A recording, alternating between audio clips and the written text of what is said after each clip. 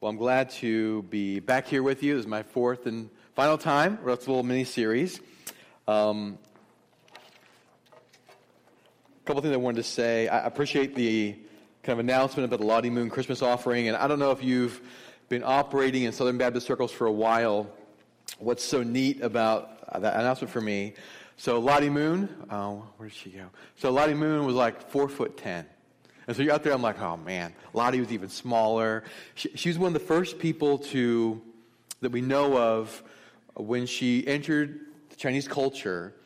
She began wearing their clothes. She began eating their food.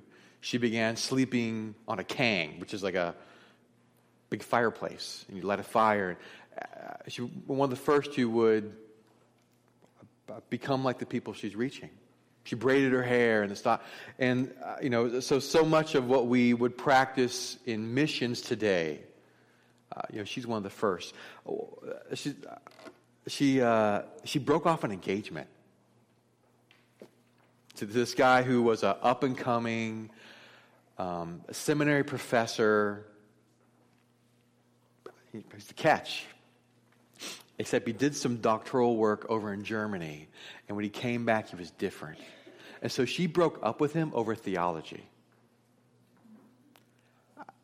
This is, you can go visit. So we have the International Mission Board. They got a headquarters around Richmond, Virginia. You can go visit and see the Lottie Moon shrine. A lot of it isn't not our patron saint. This is someone who. There's thousands of these stories that God used in difficulty, in trial. I mean, it's pretty tough breaking up an engagement today. It's even tougher in the 1800s. What was she going to do for a living?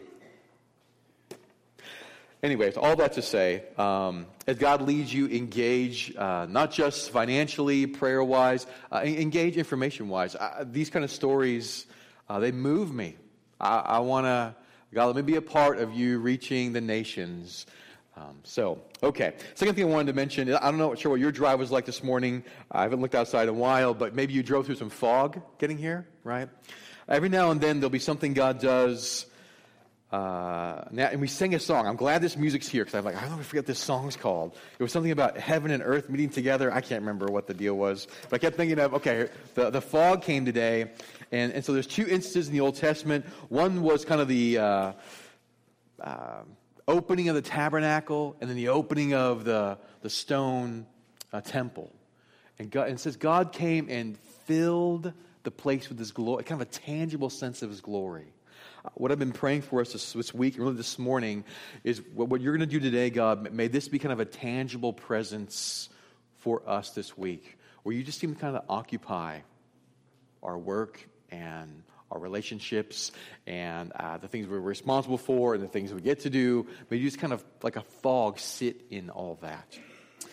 Okay, so this morning we're finishing up the series on how does God change us. We're at the last part, which is fruit. So let me remind you, give you my little illustration of change. And so this is a worksheet. This is a diagram. It's heat, thorns, cross, and then fruit. And so I filled out the worksheet in legible print, and I actually sent a copy of this to Matt. Where'd he go?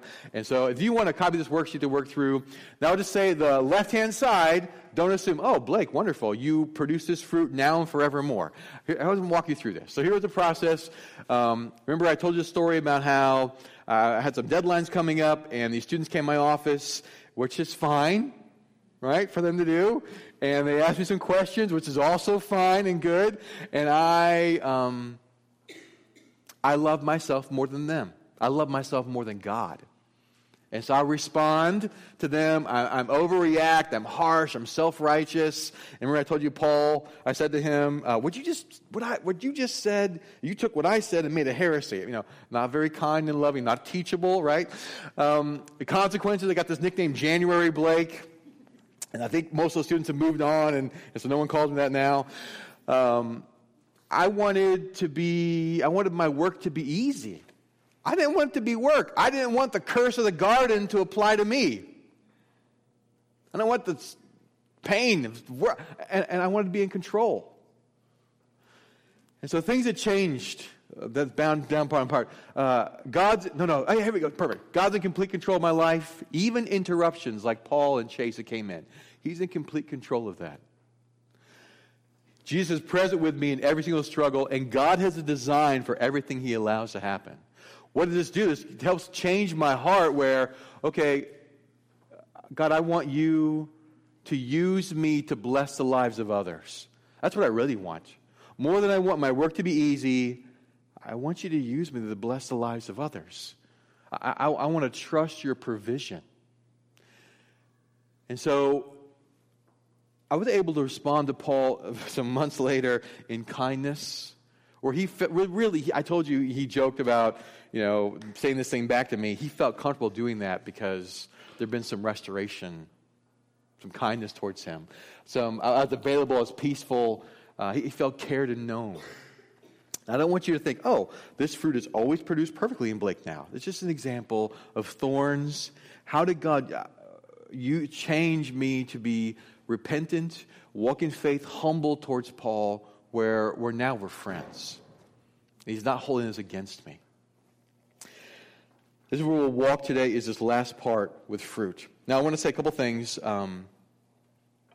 When someone becomes a believer, the changes God is doing is fundamental to who we are. And sometimes we just don't think it's that way.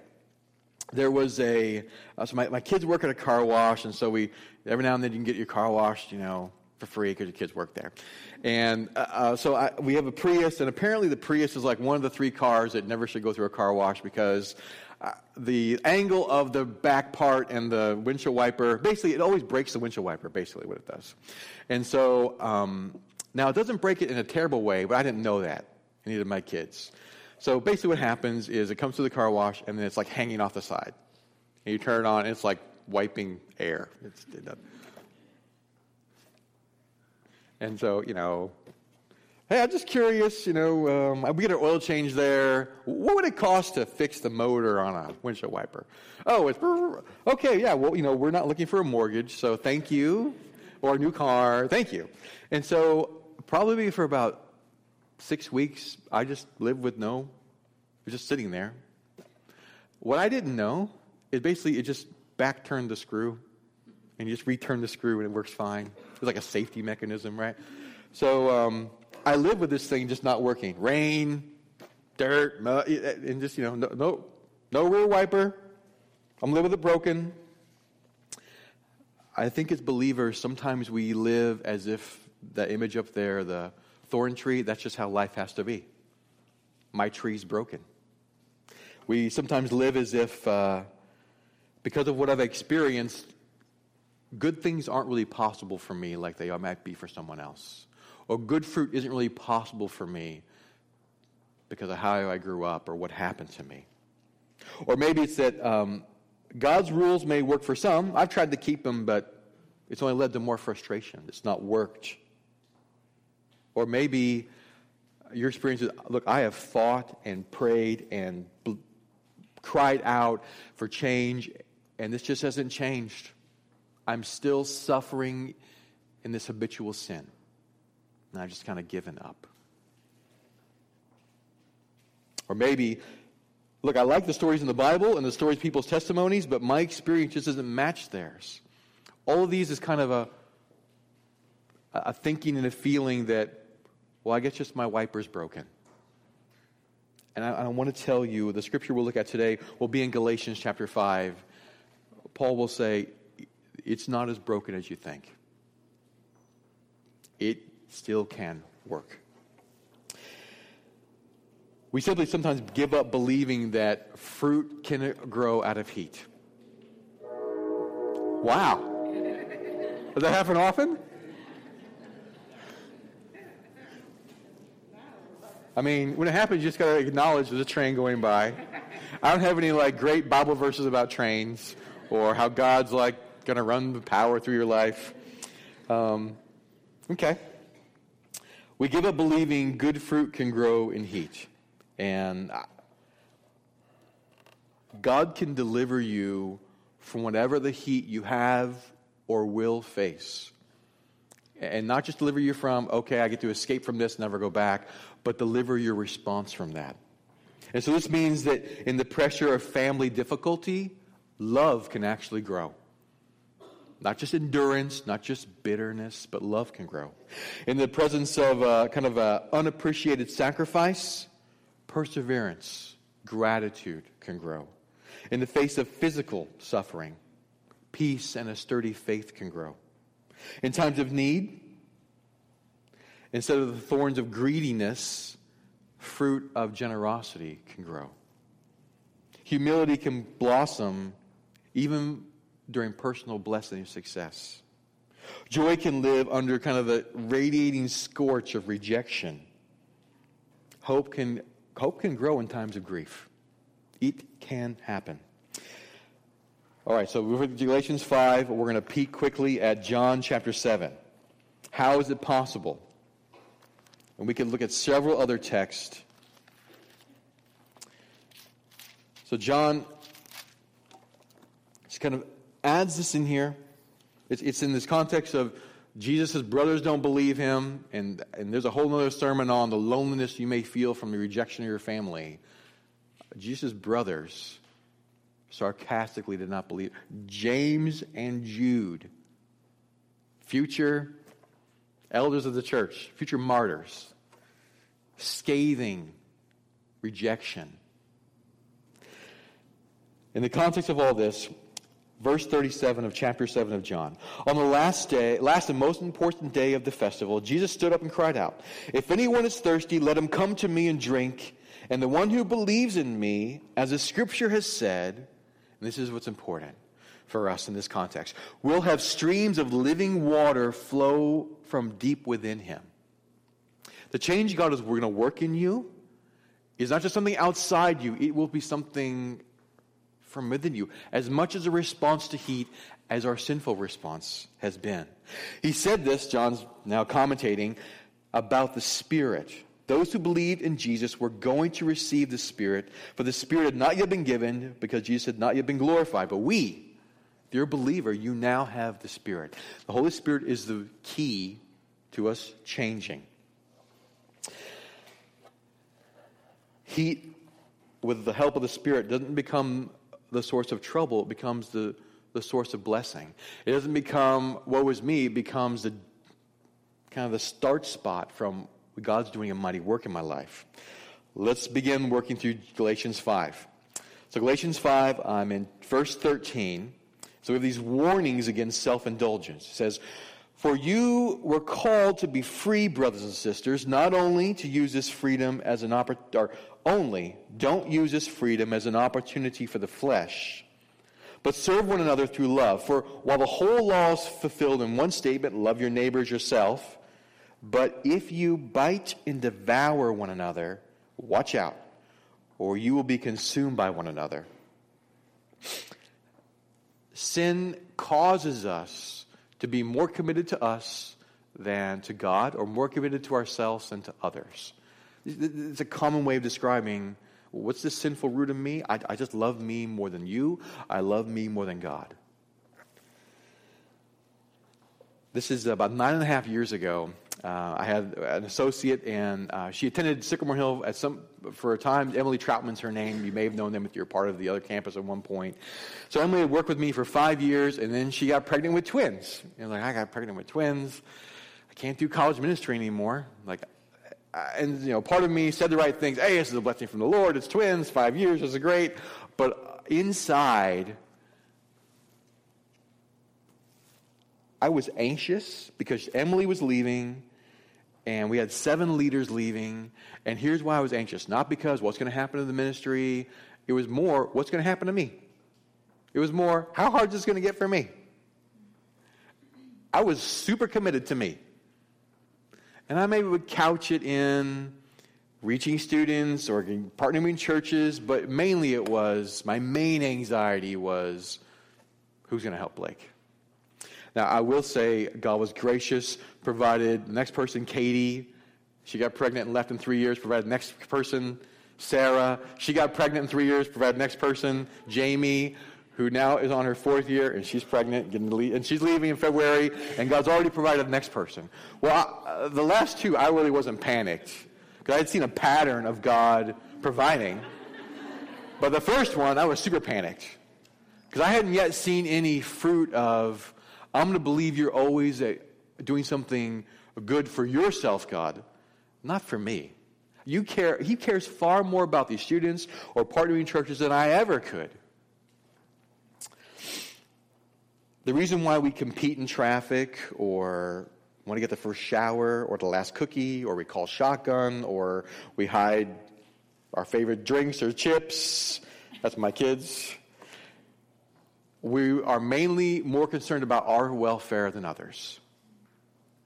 That's the root of our sinful response.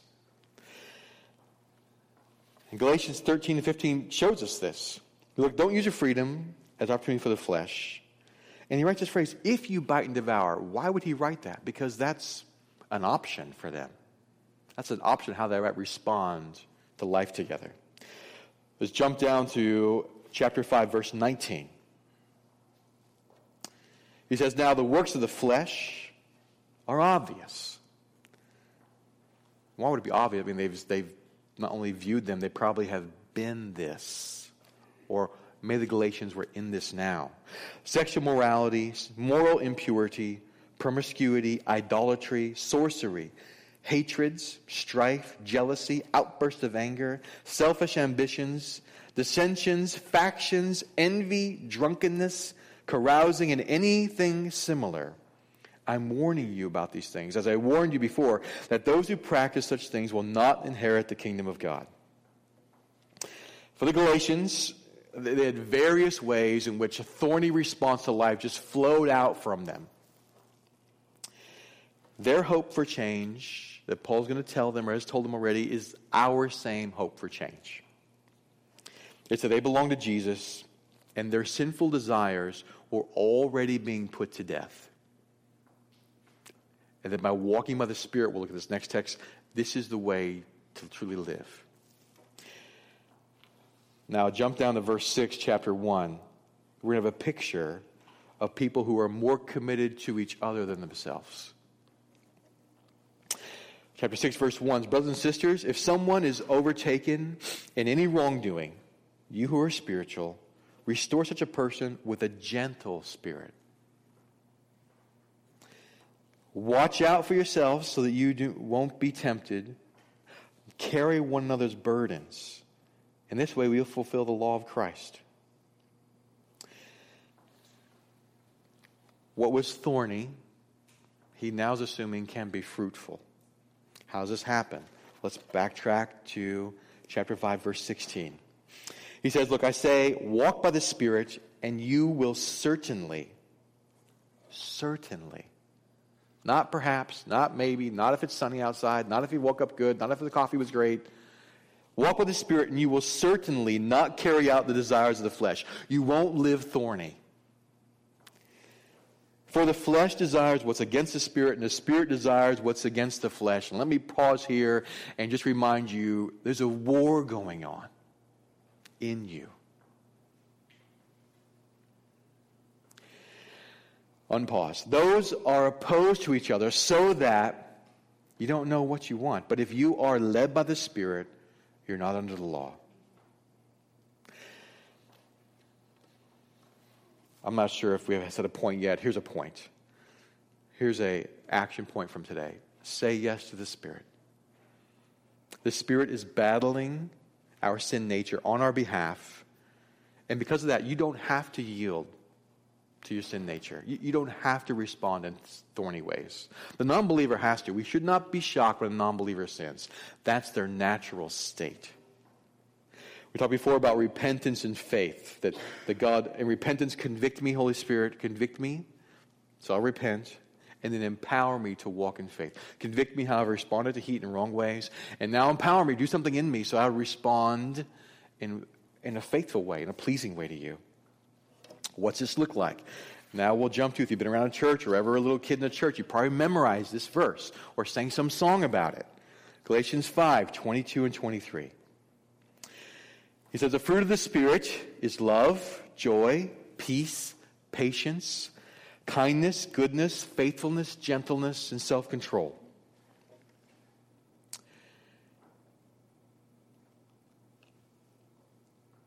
The law is not against such things.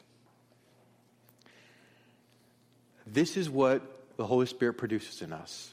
This is how you know someone's at work in a believer. It's not their own doing. This is produced by the Spirit. These aren't a standard that are unreachable. And it's actually not something you yourself do. This is a gift from the Spirit. There's one author who talks about faking the fruit of the Spirit. And so he talks about, what if you had a tree in your backyard, and say if it was an apple tree, and it's just not producing any apples. And you go, I got an idea. I'll go to the store, I'll buy a bag of apples, come back home, get some fishing line, tie them on. Hey, look out there. Look at our apple tree. And maybe, if some guest was over, and it happened to be September when apples are, oh, wow, those are some great apples. Let's go, and let's not inspect those too closely. Or, let's get some scissors if we're going to be out there. We can try and fake fruit of the Spirit, but it doesn't pass inspection. These are gifts that He produces in us. I want you to hear, He already is at work wanting to change you. Change the way you respond to heat. Let me walk through these and give you some words to describe this. So what's love? Love is mainly caring about God and others more than yourself. It might look like a hug, it might look like a note, it might look like words, but it mainly is, I care about you more than I care about me. This can only be done by the Spirit. I can have to care about you, pick up after you, clean up after you, be careful around you, but that's not, I still care about me more than you. But if I care about you more than me, this is something the Spirit's doing. Joy. This is an unshakable delight that God is about His good work always. Joy isn't skipping. It's not always singing. Joy is, you can't convince me otherwise that God's about something good. You can't convince me of it. It's so core to how I view the world. I won't be convinced God's up to something bad, or that God's sleeping, or that God doesn't see this. Peace. What is peace? Peace is a deep-seated confidence that even when it seems otherwise, even when there's great pain, nothing is outside of God's control, that you are safe in His hands. Peace is not ignoring how bad things are. Peace is not hiding your kind of head in the sand. Peace is not pretending. Peace is not banking on the future. Peace is confident, even in the midst of hurt, even in the midst of, this looks terrible.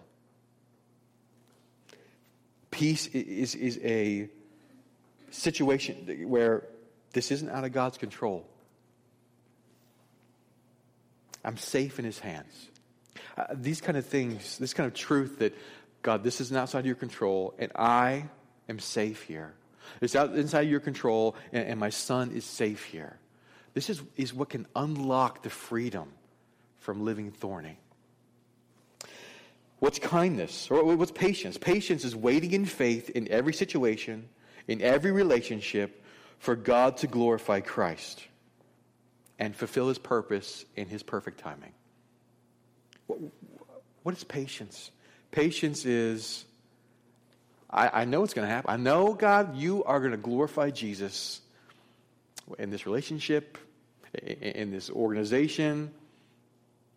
I know you're going to, in your timing. And so I'm just waiting.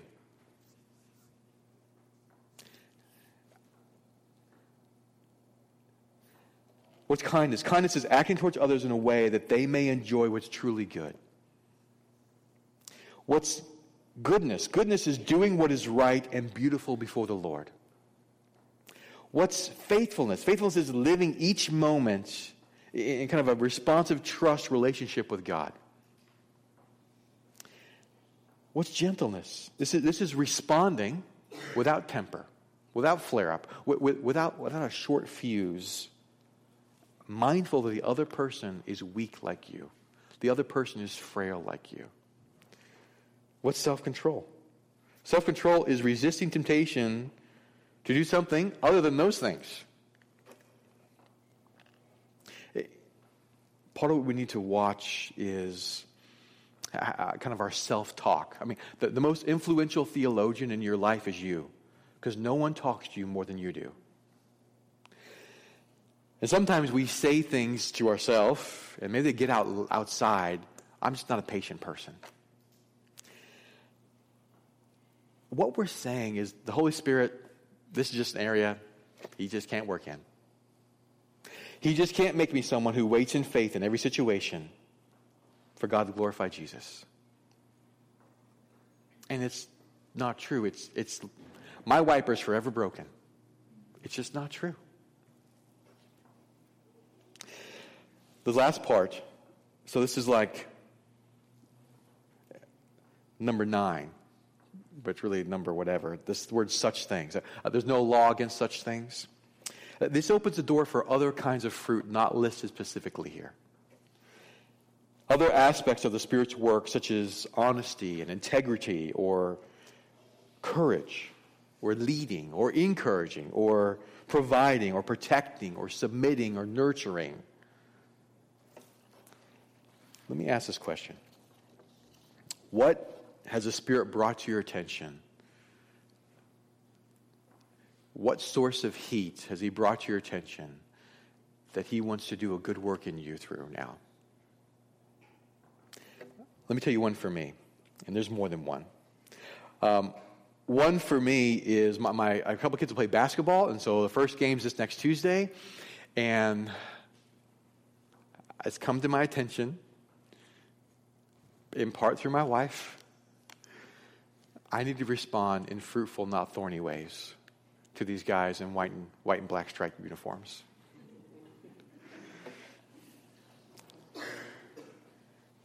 I do.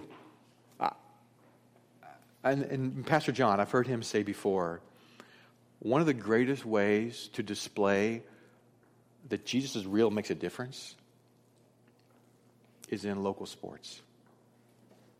If you're a parent or a sibling or a friend who's a believer, the way you respond to the same heat,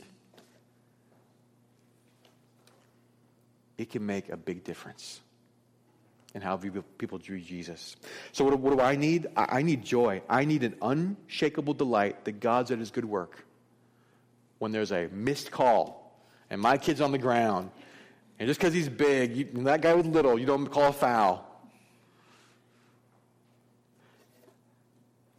I don't need to pretend it's not bad. I need an unshakable delight. God's about something good here. I truly need peace. I need a deep-seated confidence that He's not out of control. Last year, one of my sons, went up, got his legs taken out, came down, pretty bad broken wrist. Surgery, some big old metal thing in his wrist. I need an unshakable foundation that God, you're up to something good, and this isn't out of your control, and we are safe in your hands. My son doesn't need me to come down there and tell the referee, hey, listen, this guy's pulling his jersey. This guy's that doesn't need me. God does not need my help in ruling His world. What He needs is for me to say, all right, Holy Spirit, give me the gift of gentleness. Where I don't respond in temper, I respond mindful that guy and that girl in the white and black striped shirt is frail like me. That they are weak like me. So my heat is, are you going to show your fruit of the Spirit by me watching these games? I need you to. I need you to. You need me to. And here's the thing. It's almost as if you're tracking with Paul here, you can go through life with a little bit of a smirk on your face because the deck is stacked in your favor. You see that? It's stacked in your favor. Maybe not the way you'd stack it, but it's stacked in your favor. If you are safe in God's hands, and He's not out of control, and He's working something good in every second of life, you can kind of have a little smirk on your face. Okay, we'll wind up here. So here's what I want to not drift to. Here's things to reject. Reject a view that the Christian life is more about what I should do rather than what God's doing through the Spirit.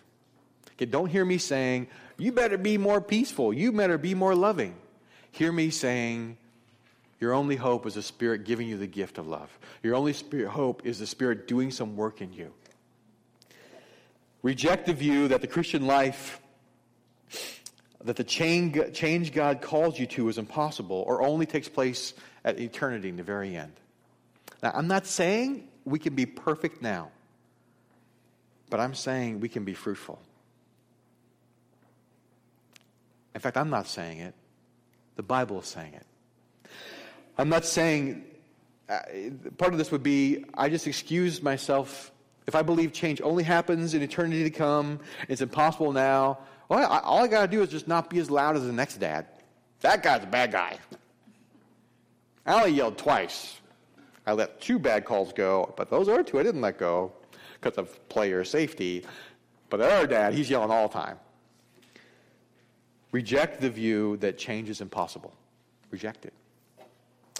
Last one to reject. Reject this view that the Christian life is not marked by a war and that God's not fighting for you or with you. It is. Yeah, the Christian life is marked by battle. But you can have a little smirk on your face. Last 5 things to remind you of. And this is kind of a summarizing the last 4 weeks. Number 1, if you're a believer, you're already a fruit tree. You may look thorny, but that's not who you really are because of what Christ has done. And I'm certain there's some evidence of godly character. There's some fruit the Spirit's done. Second thing, the Christian life is about living by faith in Christ. It's not about winning Christian merit badges or ascending some scale of glory. It is about living moment by moment, need by need, by faith in Jesus. It's not about keeping rules or just grin and bear it. The third thing, if you're a new creature in Christ, good things are possible for you. If you're a new creature in Christ, good things are possible for you. He will enable you to respond to the same old heat with good fruit. Last 2, trials and temptations, or heat as we've been calling them. This is the opportunity for God to show His power and for you to experience Him at work. Difficulties, trials, it's an opportunity for Him to show His power and for you to see, is there really fruit? The last thing, number 5, God calls you to a new identity in Christ, so who you are in Jesus, and a new way of living. This is kind of the essential of what happens after we come to faith in Him. When His grace rules our hearts, we can keep His commands. And He gets the credit for it. He gets the glory for it. I guess my final thing would be, say yes to the Spirit, depend on Him to change you, and just see how people respond to the fruit He produces in you. Let's pray together. Lord, this is the way You've ordered the world, that we change depending on You, so that we, in our right mind, can never take credit for it. And it's good that it's ordered this way. It's Your wisdom showing forth. Lord, for some here, would you give them fresh hope that not only can you change them, but you can change others that maybe they've given up on. Now, would you give us grace, Lord, through the Holy Spirit? Would you to say yes to you? Really to say, I need you. Really to say, please give me patience. Please give me hope. Please give me joy. Please give me compassion. Please give me gentleness. Please give me self-control. That when the heat comes and even when it gets hotter, we might be saying, Holy Spirit, have your way in me. Lord, the world needs to see the work of your hands. And so for the sake of your name, would you do this? For the sake of a generation that left this room after we get done singing, will they see real fruit in the lives of older believers? That they would walk in your ways, following them.